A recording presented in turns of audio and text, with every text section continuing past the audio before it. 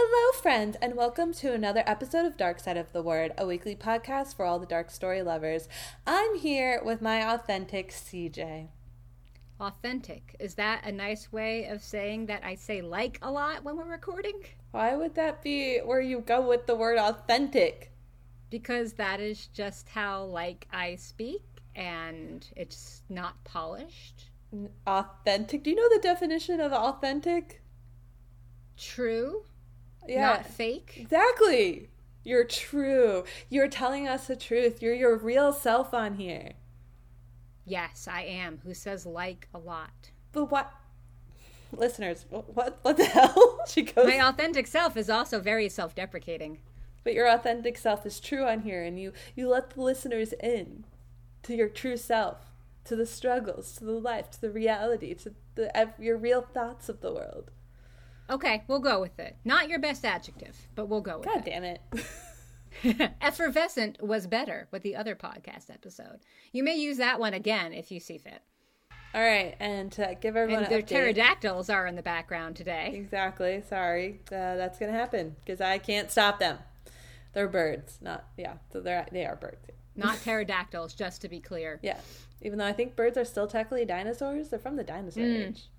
Yeah. Anyway, we did it again, friends. I'm Kate. I'm here. Hi, Kate. Yeah. Wow. Anywho, today is probably one of my favorite podcasts. I don't know how to rank these anymore, but it's our content recap episode where we share what we've consumed for the past month, weeding out the bad from the good so that you don't have to. And because my creative side has been bullshit this month, I've really consumed the content. I'm filling up the well. I have been filling up the well. Because like they say, the number one advice to all writers out there is read. Yes, that's true. And I have to say, I 100% agree with that. Reading, watching shows, getting just so many ideas from other places, other people, not taking them, but using them as inspiration is absolutely key in staying creative on your own. Well, like, I don't know who's seen it, but Sweet Home Alabama. Oh, who hasn't seen Sweet Home Alabama? So, as I'm sure you've seen from reading the book Praces, there's the lightning in Sweet Home Alabama, how he gets, like, the artwork from the lightning I did strikes. think of that immediately. Yeah, that is inspired from Sweet Home Alabama. So that's, like, getting, creative, well-filling content to add to, what's going on. Yeah, that was definitely... I love that. Yep, mm-hmm.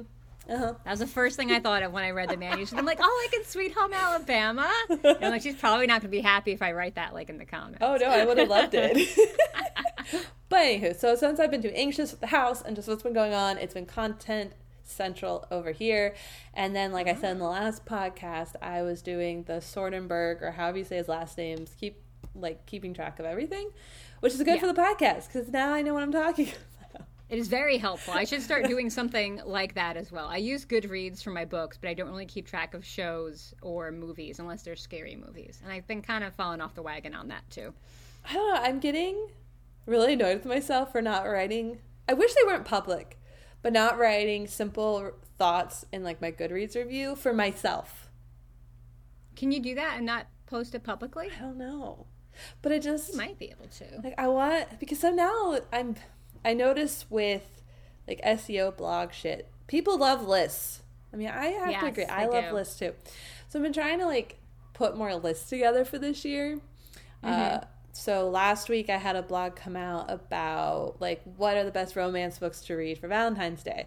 And what I read, for the people out there who like their angsty, dark, very abusive relationship moments. I didn't put thank you. I did not put the bad ones on there. I kept a few of the bad ones off. But anyway, but as I'm going through reviewing what I've read, I'm like, why did I like this book? I just need like a little sentence or two to remind me. Yeah, to remind me of, like, my thoughts. So when I go back to, like, put together these lists, I know why I'm picking them. Yeah. But I also don't want people to, like, fucking read that shit on Goodreads. Maybe you need to keep an old school paper book journal. I know a lot of people who do that. I do that for when I'm reading books for reviews. I should do that. But I also go ahead. Oh, you go. I was going to say, I also, controversial opinion alert, write in my books if they're my own books. I'll write on the back cover, like the inside back cover, because it's the best place not to lose my notes. But you know what's also a good idea for those of us that, like, want to stab CJ because of that? I also dog your pages. Post-it note in your book. I have so many freaking post-it notes. But like, instead of writing it on the back page, write it on a post-it note and put it in there.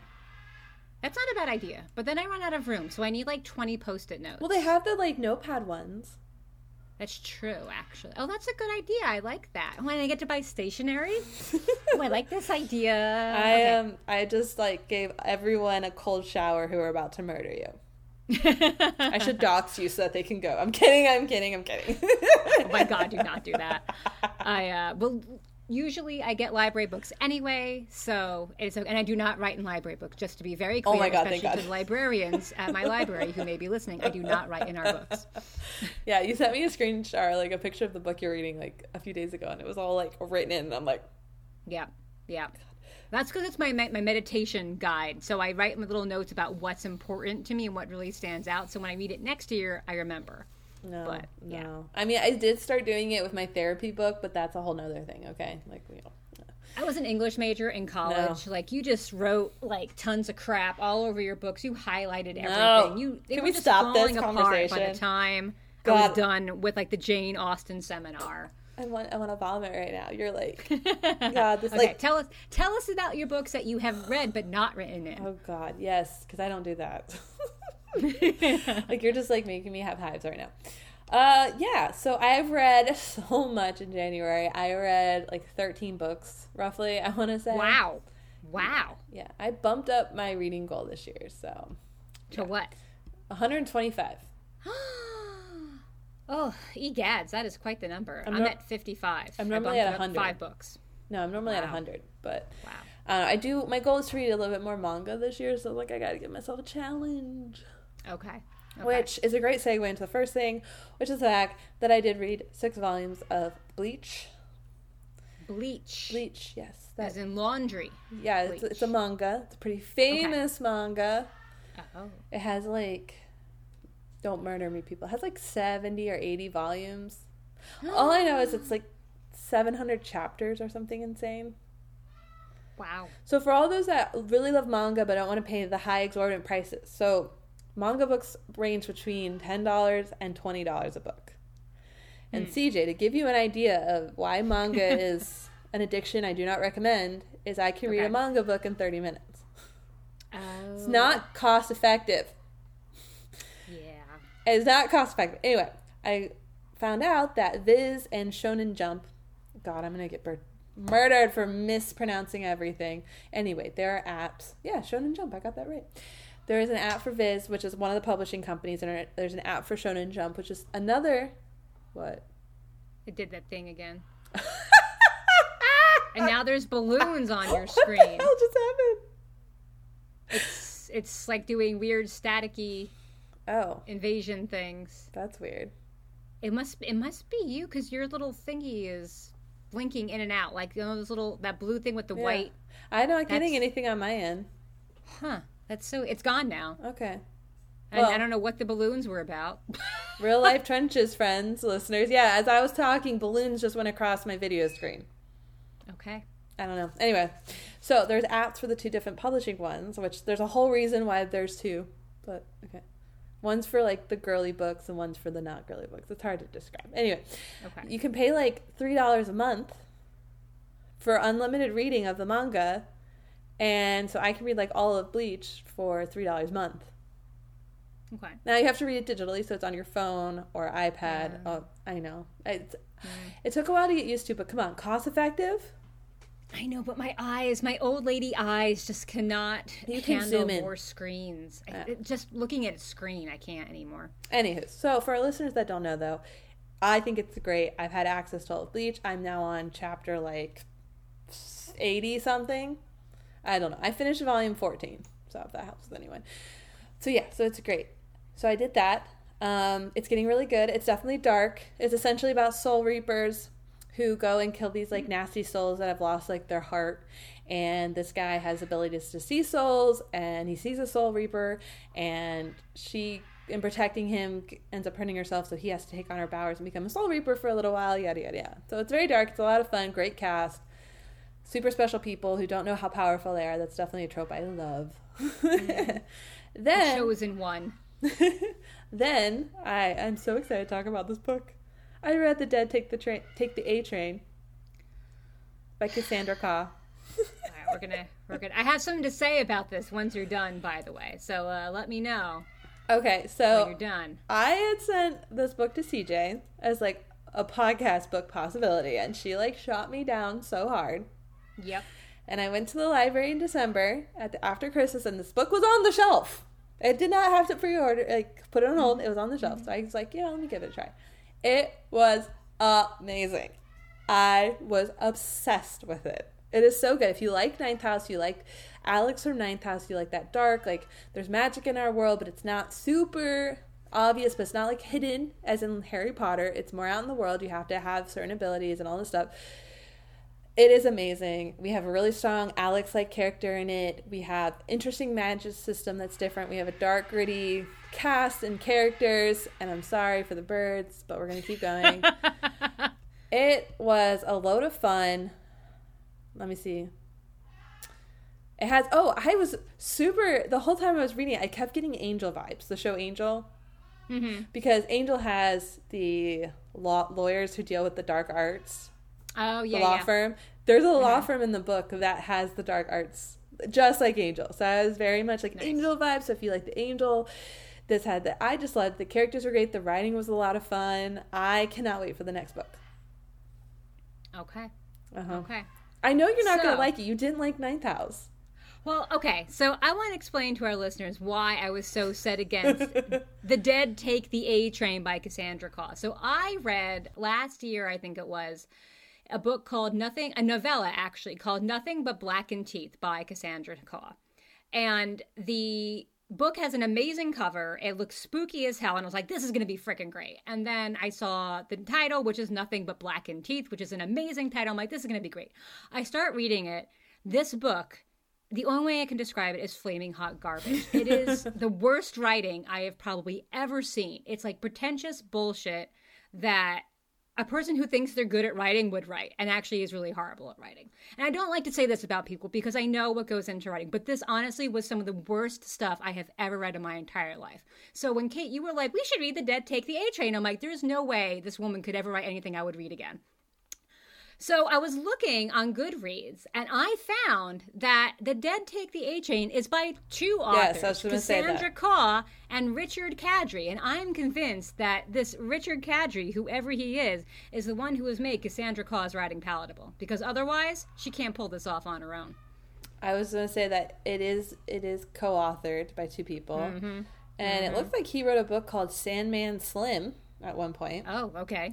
I've never heard of him either. Yeah, but yeah, maybe I am going to give one of her other books a chance. The Salt Grows Heavy is the one I'm going to give a try. Okay. Read Nothing But Blackened Teeth. I really want to know your take on that and see how it compares to The Dead Take the A Train, because Nothing But Blackened Teeth is so specific in how awful the writing is. I doubt it has anything of that same in this other book. She really likes her novellas. Like, Nothing is a full-length book. Yeah. As far as all the ones I've clicked on, they're all about 100 pages. That's shocking. I hate novellas. I would not have read the Blackened Teeth one, being as short as it is. Yeah, I didn't know there was a novella going into it. I just saw the title, I saw the cover, and I'm like, this sounds... And then I read, like, the description, I'm like, this sounds awesome. It was anything but. Which is funny, because your comment was, oh my god, there's more than one book, when I was talking about The Dead Take the A Train. Well, yeah. I loved it. I knew you wouldn't like it. I really don't think it's for you anyway. But it's fair. It's of the vibe of the type of dark books I really like. So if you lean towards the Kate side of content and you like what I like, I highly recommend this book. It was great. It was different. It was gritty. It had a strong heroine, but also who makes a lot of fuck up mistakes. It was dark. It was very dark. Which is good for our podcast. Yeah, we're not in the Daisy realm anymore. No. And then the last book I wanted to talk about, which I feel that I might be very of not the norm, was The Library of the Dead. Have you read it? I can't remember. Library of the Dead? Yes. No, by T.L. Hucho. God, I hate pronouncing these names. I have not. Yeah, it's a very large nope. It's nope. It is a nope. Like, it is bad. It is so bad, which I was really excited about it because it's set in Scotland, which made me really excited because I love Scotland. It's essentially okay. So one of the main problems of this book is it keeps alluding that we are in a post-apocalyptic world, that there's not good order. Somehow they still have a king reigning, but they talk, like at one time the character talks about how there's not even a fence around the school anymore because of the metal shortage, and the people were so bad to take the fencing from the school because they were so desperate for metal. And she talks about like she lives in like an Airstream, like a camper trailer with her grandmother and her little sister, and how she has no money for food. So it's just really weird, and essentially the protagonist can see ghosts. So magic exists in this world, and it's essentially licensed out. So she has a license to be able to see ghosts, so she goes and she sees ghosts. And the only way she can see the ghosts is by playing instruments, hitting a certain wavelength of music to make their voices come through to people, I guess is how she describes it. Interesting. So she takes their messages, and then she goes to the family, and they pay her to deliver the message from the dead. And then stuff's been happening to little kids. They show up kind of very Benjamin Button-like. They show up like old, and she sneaks into the secret society library where she's trying to find information so she can stop this from happening. The fact that this thing was called Library of the Dead, I expect it to be very Library of the Dead. Yes, one would. That wasn't it. Then the other thing that made me so mad was that the writing was atrocious. Atrocious. Okay. The author tried to make the character so it's all in first person, so he tried to give her like spunk and spice, but instead said lines like, I pointed the stabby end at her. No, I made sure. Yes, I'm dead serious. It was so bad. It was horrendous. And then, instead of being consistent, there would be times that the writing would get good, I'd say, like normal. Okay. And then it would go back, and it's all in first person, so it needs to be in the tone of the character the whole time. And then it would slip back, and you'd forget that, oh yeah, this is how the author was writing it. Oh, cool. But yeah, it literally was, I made sure to point the stabby end at her. Okay. Yeah. One stabby would have been okay. Stabby end. Okay, sure. Yeah. It's an adjective. There's 3 more books to this, or 2 more books this year. There's 3 total. Gonna be reading them? No.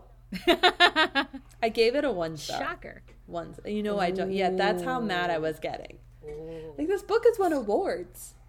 It has been highly read. Like, I have seen it on multiple lists, and I'm having a come to Jesus moment of like, how? Yeah. How?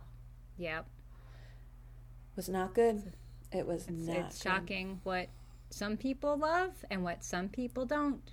And the world was never explained either. Like, we don't know what happened. The world just exists as it is. And it was very frustrating. So. That would be frustrating. Those are the books that I'm talking about. So next. Okay. I have not read 12 books this past month. I only read about 4. And one of them was the book, Lone Women, for our podcast. So we'll make it 3. But I'm only going to talk about 2. So my portion of this segment will be considerably shorter. So the first one that I'll talk about is The It Girl, which came out last year from Ruth Ware. I'm pretty sure everybody knows who Ruth Ware is. She has a ton of bestsellers. I have a very hot and cold relationship with Ruth Ware books. Like, I love The Turn of the Key, which I reviewed a while back on wellreadtart.com, and I thought I would love The Death of Mrs. Westaway, but I couldn't get into that one. And then her other books, I'm kind of here and there all over. I'll seem to love one and then hate one, love one and then hate one. The It Girl, I actually liked. It was pretty entertaining, even though there's nothing terribly unique about it. Did I know who the killer was very early on? Yes. Did that diminish my enjoyment of reading the story and learning about the characters and watching everything unfold? No. I was just happy to just go back to the book and keep reading, because overall, I like how Ruth Ware writes, for the most part. Sometimes I don't, but for the most part, I like how she writes. It's set up at a... I'm shook. I didn't realize I read 2 of her books. Oh, really? Which ones did you read? The Woman in Cabin 10. Okay, I like that one. In a Dark, Dark Wood. I did not like that one. I don't remember reading them. Yeah, her books are never terribly... As I said, it wasn't terribly unique. when A Dark Dark Wood came out, In a Dark Dark Wood, I wasn't impressed with it. I again knew what was kind of happening early on, and I was kind of shocked at how much sensation her book was causing in the literary world, because she just blew up right away. And it wasn't until I read Woman in Cabin 10 that I started to really like her work and appreciate her writing more. And now I can pretty much fall into her writing and enjoy it, even if the story isn't too unique or shocking or, I don't know, entertaining, I guess. But this one was pretty good. If you like a thriller that's a little bit murder mystery, that involves complicated relationships and love triangles and has a little bit of crazy rich Asian vibes, give this one a try. It's set at a fictional college that's part of Oxford, and I always love stories that are set at old UK universities like Oxford or Cambridge, because I just love that being steeped in academia vibe. So, but she didn't like Nine Tails. But that is not a UK university, I may point. I knew you were going to point that out. I knew you were going to bring that up. But that was not UK. That was Connecticut. So a little different. And then the other book that I'm going to talk about today is The Fury, which I did also review very recently on wellreadtart.com. It is the new thriller by Alex Michaelides. So I don't know if I'm saying his name right, but he wrote the bestseller The Silent Patient, which I did not read. This has come up a lot on different book lists I've been seeing. That is why I wanted to bring it up.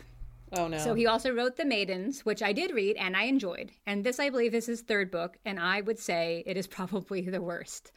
It's not a bad story, but number one, it's very predictable. And number two, the narrator is extremely annoying. Like, you're not supposed to like him, and I get that. I'm all for unlikable protagonists, but this guy is just such a whiny little bitch. And I hated every single time the story went back to him in any form, in any timelines. We see his past, present, and stuff. And just, no, I read the whole thing, but I did not really enjoy it. But the hype I wanted to talk about, because the hype around this book right now is incredible. It's from Celadon Books. I received a free ARC that I actually did not ask for. I think I got it because I signed up to receive The Maidens when it published a few years ago, and Celadon kindly left me on their mailing list. So I just happened to get an ARC. It came in, it had a pretty cover, and there was like a ton of promo info with it. So I started reading it. And then about a week or two later, I ended up getting more promotional material for the audiobook of The Fury, and it was a fake playbill, which is very creative. So the story of The Fury focuses on Broadway stars and Hollywood stars. So they made a fake Broadway playbill to promote The Fury as if it were a play, and the characters in the book as if they were characters in the play, which is very creative. But this had to be so expensive, like to create these, to print these, to mail them out, snail mail them out to so many people, to advertise a book that honestly, I just don't feel is worth it. I can confidently say that the money spent to promote The Fury would have been better spent to promote 3 or 4 other books from Celadon than just this one book. And I feel like this is such a problem in publishing days, where publishers just throw a bunch of money at one big name, even if the title isn't that good, while so many other authors, and Kate, you've mentioned this before, have to push their own books and promote their own books because the publishers won't help them as much. And this is just a case. I remember when The Silent Patient came out, and it was just took the world by storm. Yeah. And hot take, I DNF'd it. Oh, really? Yeah. Okay. I just, I read this one, but it's not worth the hype. It's good. It's fine.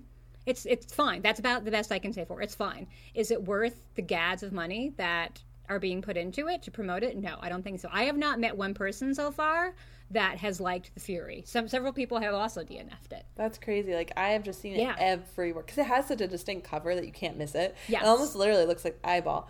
And so I've just been like seeing it everywhere, and I didn't know it was the same author that did A Silent Patient.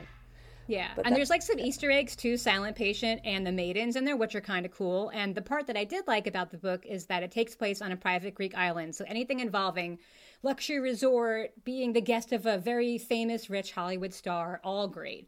But anytime that fucking narrator comes in and just starts yammering on, you're just like, oh my God, just put a cork in it already. And that's pretty much the entire book.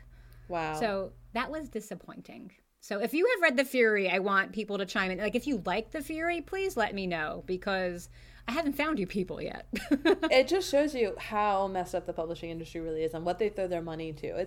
They're just essentially throwing shit at a wall, hoping that something sticks. And because Silent Patient stuck, exactly. They're like, oh, well, here's an author that's proven himself. Let's see if we can actually, like, do it again, which which hurts because there's so many unique new books out there that don't get the same treatment.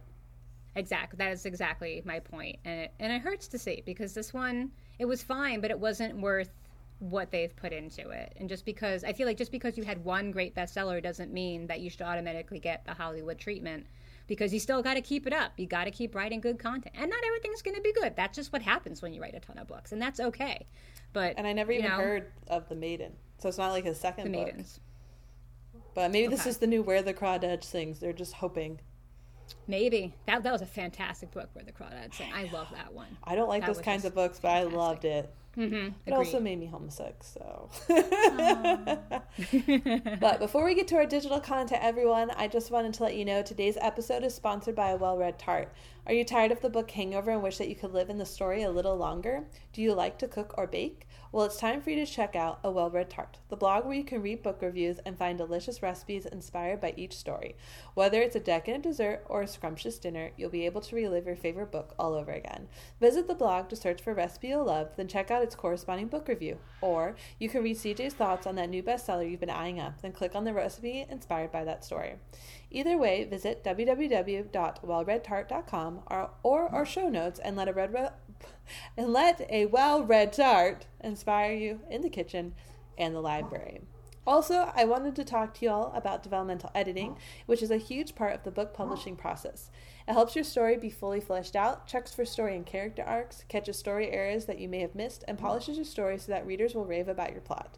Many self-published writers skip this step because they don't understand how vital it is, or the exorbitant prices turn them away. However, this is an important step that all traditionally published authors must go through and can't be skipped.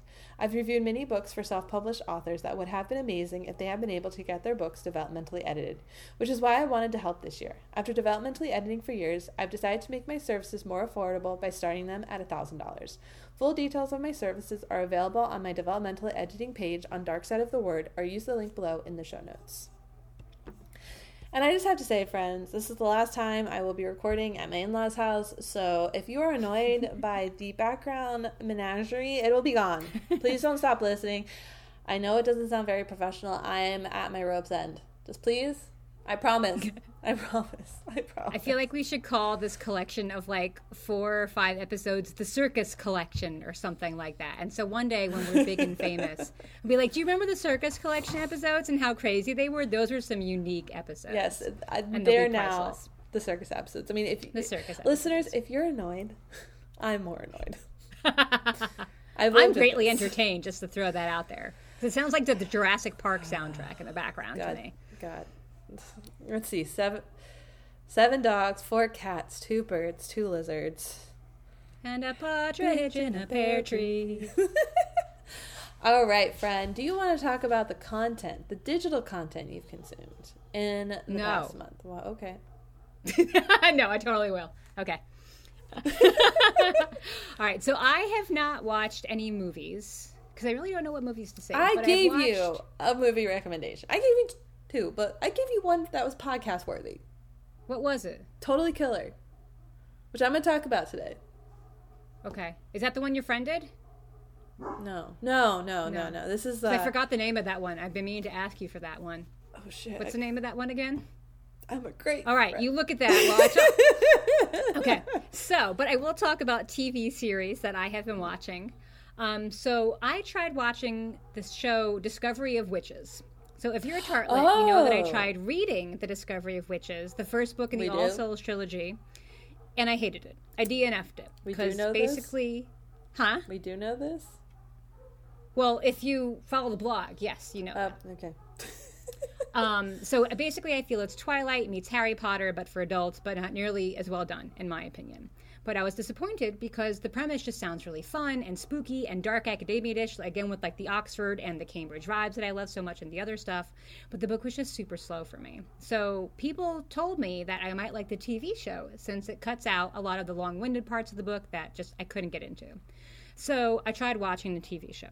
I made it 3 episodes in, and then I stopped watching. Aw, isn't it on some weird channel too? It's on something. I had like a free subscription or trial period. So I started watching it, and I found it just as annoying as the book. Like, the acting is really bad. I feel like there's zero chemistry between the main characters, both in the show and the book. It just translated right to the show. And other than the amazingly cozy-looking sweaters that the main character is wearing, I found nothing to recommend the show to me. And I was disappointed yet again. So I just think I'm not a Discovery of Witches fan, unfortunately. That makes me so sad, because it's definitely on my list. You should try it, because so many people love it. I kept comparing it to Twilight in my head, which I know people are going to yell at me for. I absolutely loved, and Kate, I know you did too. So to me, this was like the poor man's Twilight. And I know people were like, how can you even say that? Because Twilight was so awful, but I loved it. I went to Forks, everyone. I went to Forks. It's Twilight meets Harry Potter for adults, but much slower. And the beginning's not too bad because it has all those dark academia vibes, like I said, but it just takes a while to get to where you're going. And I can't believe there are 3 books about this. So I think you should try it, because mostly everybody I know who has read it absolutely loved it. So you give it a shot, and you let us know what you think. If people love Twilight, though, they actually love it, but want a better version of Twilight, they should read Crave. Because the books are amazing. The one I'm working on right now, which is the second from the last one, is not good. I will say. It is not good. But the rest are really, really good. Okay. Crave. Yeah. It's literally Twilight. Like, her parents die. She has to go to... This time it's Alaska. Oh, I instead like of Washington. But way better heroine. Hilarious writing. Okay. I wouldn't say better writing. I just said hilarious. Hilarious writing. But noted. Also way better love interest. Like, whew. I found Edward to be quite compelling, but okay. Well, this one... Okay. I also am an Edward fan. Okay. Maybe I will pick up some Crave then. All right. The real... Oh, God, I'm going to spoil something for a second. The real love interest comes in book 2. Anyway. The Edward is in book 1. Okay. Or not Edward, sorry. The Jacob is in book 1. Oh, a little backwards. Okay, interesting. So I did look it up while you were talking. It is called Dying to Sleep. Dying to Sleep. Yes. Okay. It is for rent on Amazon for $3. But I would also love to say that it has 190 reviews on IMDb. Are they good reviews? It has an average of 8.5 out of 10. Oh, that's really good. I'm just impressed that many people have reviewed it. So, okay. That's awesome. I did give it a really high rating. Because of course. It's you know them. Really great concept, and I want to do really well. But I'm not saying it's, like, amazing. But the concept's really cool, and it has a good twist at the end, and I really appreciate what they did for, like, no budget and, you know, his first work. He acts a lot, but this is his first, like, work that he's created himself, so. All right. I will give Dying to Sleep a shot then. Yes. Okay, so Discovery of Witches. Okay, Discovery of Witches, and then the other thing, I'm continuing my theme of discovering WB shows that haven't been on the air for at least a decade. If you remember from last season of the podcast, I was watching Gilmore Girls for the first time. I have started watching Supernatural, which is admittedly a little bit gory for me and definitely a lot too torture-y for me, but I absolutely I can't do it. I tried again because when it first came out, I probably watched the first 5 seasons in real time. Yeah. But then I was like, I haven't finished it. It's been on for so long. It's still really loved. Like, I want to, like, rewatch from the beginning, continue. I don't know why, but I can't do it anymore. It scares the shit out of me.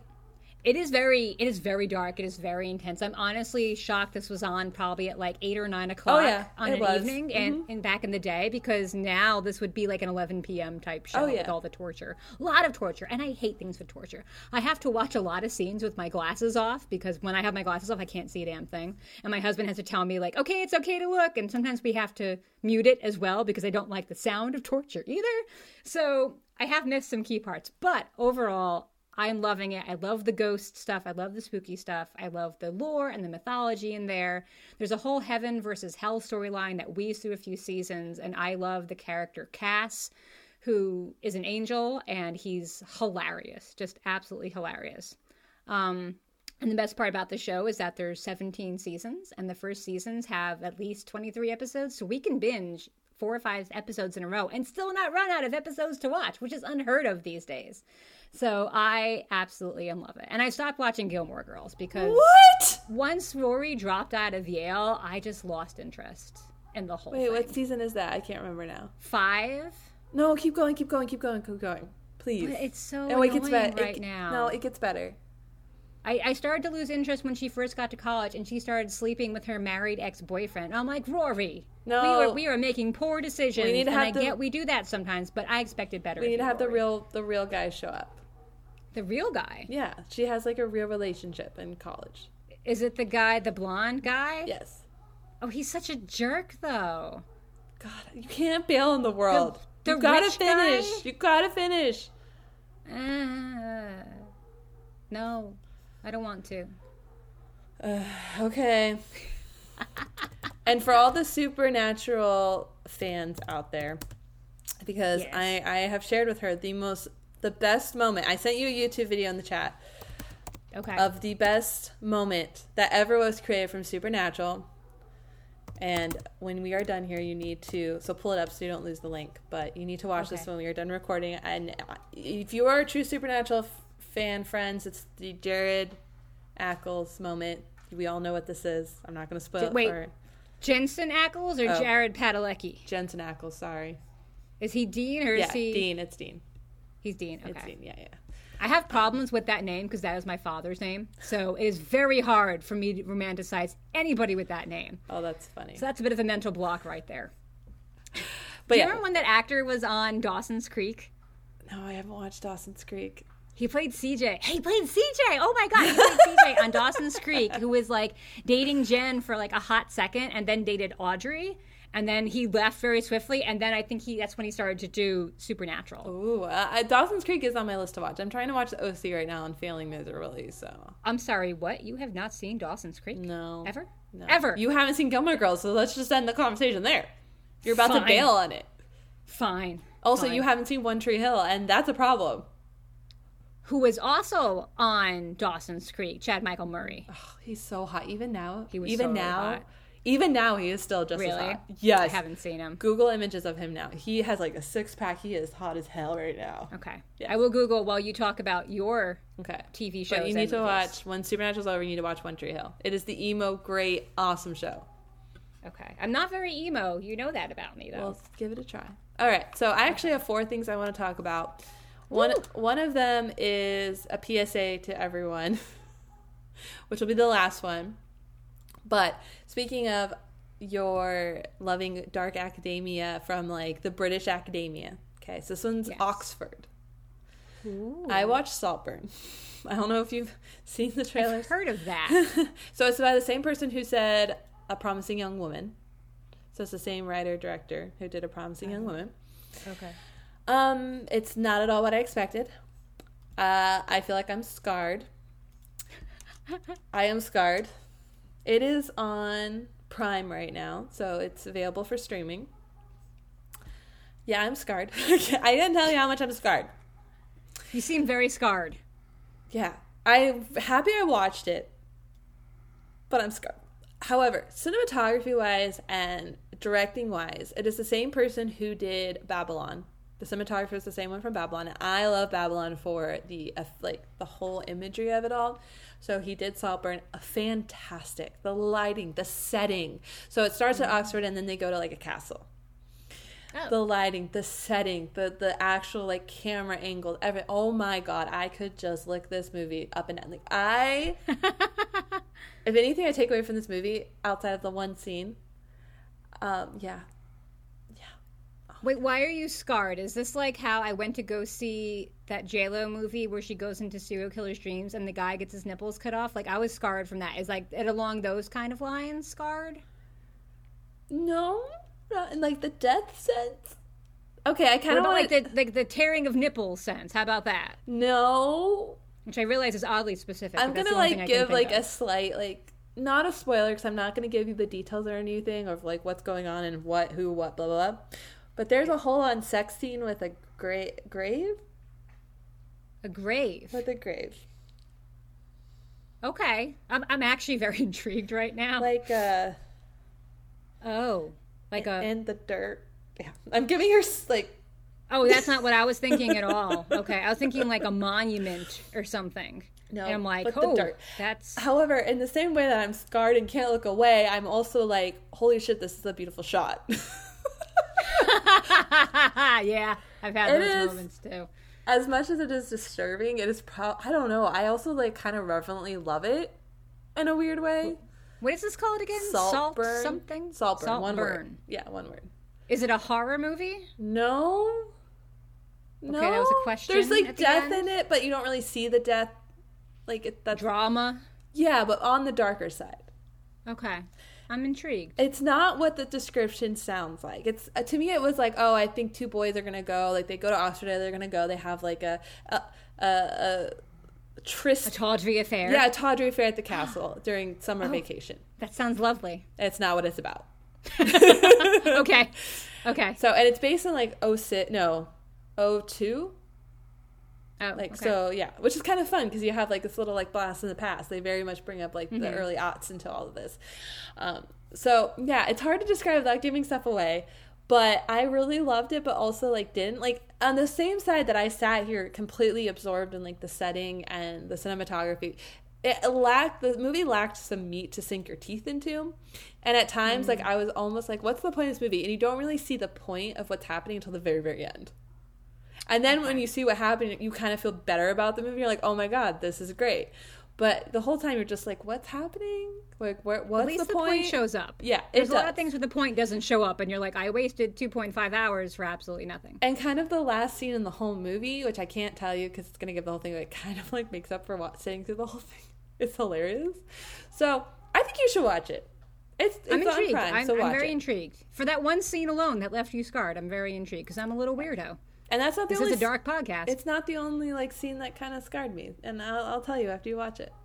Wait, any ocular trauma? No. Like with okay. So it's weird because there is some like gore and stuff, but it's very interesting how they did it, and it's not that gory. When you see it, you'll understand what I mean. Okay. So I watched that.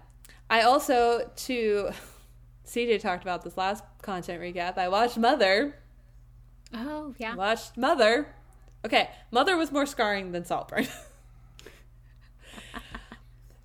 For those that don't know, Mother is a documentary about this woman who called herself Mother God, and she had father gods, and she essentially, now you know what you're talking. So it's Love Has Won is the documentary name. I thought it was called Mother. No, Mother's that other one by Darren Aronofsky that you were telling me about. I also thought this one was called Mother. Okay, whatever. It's called Love Has Won, The Cult of Mother God. Okay, Love Has Won, The Cult of Mother. And it was very, because it's real, like she essentially kills herself by drinking the colloidal silver and liquor and all this stuff. Essentially mummifies herself and dies. It was very scarring. It is insane to watch how the people came into this spirituality cult, I don't know how else to call it, and that they are still practicing some of them. So yeah, disturbing. Very good though. I don't regret watching it, but yeah. Sometimes I like watch things like that, and I think about how we're into like manifesting now, and I'm like, are we a new version of the cult of Mother God? Like, at what point do we say, you know what? No, this is too much. So at the beginning, when she was talking about some of her like sayings and belief systems, I was like, she's not wrong entirely. But the minute like someone says Robin Williams gave me a message, I'm like, okay, I'm out. So we're gonna toe that line. I also watched The Crater, which is a movie essentially about AIs in the future. Oh, I remember when that one was coming out. It's not scary. Out of me. It's not. No, it is horrible. The sound editing alone is disgusting. Like, they put the music in it. They did not time it well with the movie at all. So you're just sitting here like, what's the point? Why'd you pick this song? What's going on? The editing is horrendous. The jumping from scenes, how they did it. The movie is way too long. We don't get anywhere. We're just from action scene to like running away to action to running. Like, there's no meat or bones to sink your teeth into to allow you to be able to set into it. Also, it's very jarring. It's not AI scary at all. It's massively predictable. At like the very beginning of the movie, I figured it out, and then it borders on canceling. And I know I don't cancel shit, but the writer has some serious like issues with the Asian culture. Like, he really does not. Goodness. It's bad. It's really bad. Like, when you watch it, you're just like, did no one like kind of like check this movie first? Because you're really like, you have an issue. Yeah. So, it's interesting that you say that this movie is so bad, because when it first came out, when it was first advertised, it was coming out right when AI was making all the news. And I wondered if they just pushed this out quickly and came up with it quickly, pushed it out quickly just to coincide with the whole AI craze.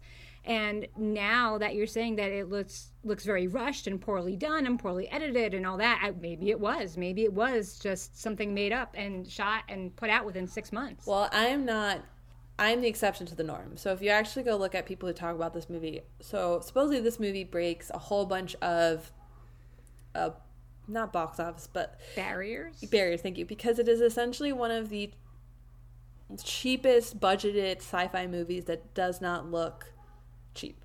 Like, supposedly the budget that they worked with and what they were able to pull off is astronomically amazing, and it's essentially changing the entire game of making sci-fi movies. And so everyone, do you think it looks cheap? No, it didn't. I actually was very impressed. They have futuristic laser guns and stuff like that, and it like Star Wars style kind, and it was amazingly done. Like, I didn't actually realize that the budget that they had was as small as it was, especially because they got the lead actor. Don't remember his name now. He is definitely one of the high paid. He was in Tenet. The lead actor was in Tenet, so he's not a cheap actor. John David Washington is the lead in it. It's also very kind to AIs. They have their very personality. Like, it's a fight of, now that AIs are advanced and are people essentially, like, how do we treat them? It wasn't good. It wasn't worth it. I really regret watching it. Nope. Nope. I wasn't going to watch it. Still not going to watch it. Thank you, though, for that recap. You wouldn't be scared at all. It's not scary about AI taking over. It's not like Terminator. Doesn't matter. Don't watch the movie AI, then. I did. That terrified me. Oh, I love that movie. Yeah. And the last thing I wanted to talk about real quick, because I wanted to give everyone a PSA on this, because I am horrified and kind of upset that this is what's getting made. But I watched the miniseries Beef, which has Ali Wong in it. And I just tell everyone, do not watch this. Do not watch this. I don't care if it won awards. Do not watch it. It is the most depressing, seriously mentally unstable movie, or show, I guess is technically the term. It romanticizes depression and anger and issues. And the ending doesn't even show the characters making an arc of getting better from all this. But I was excited because at the very beginning it was kind of funny, but it starts with a road rage moment, and then how these characters escalate it further and further and further. And to the point that, like, people die and really bad shit happens, and how they literally just essentially destroy each other's lives.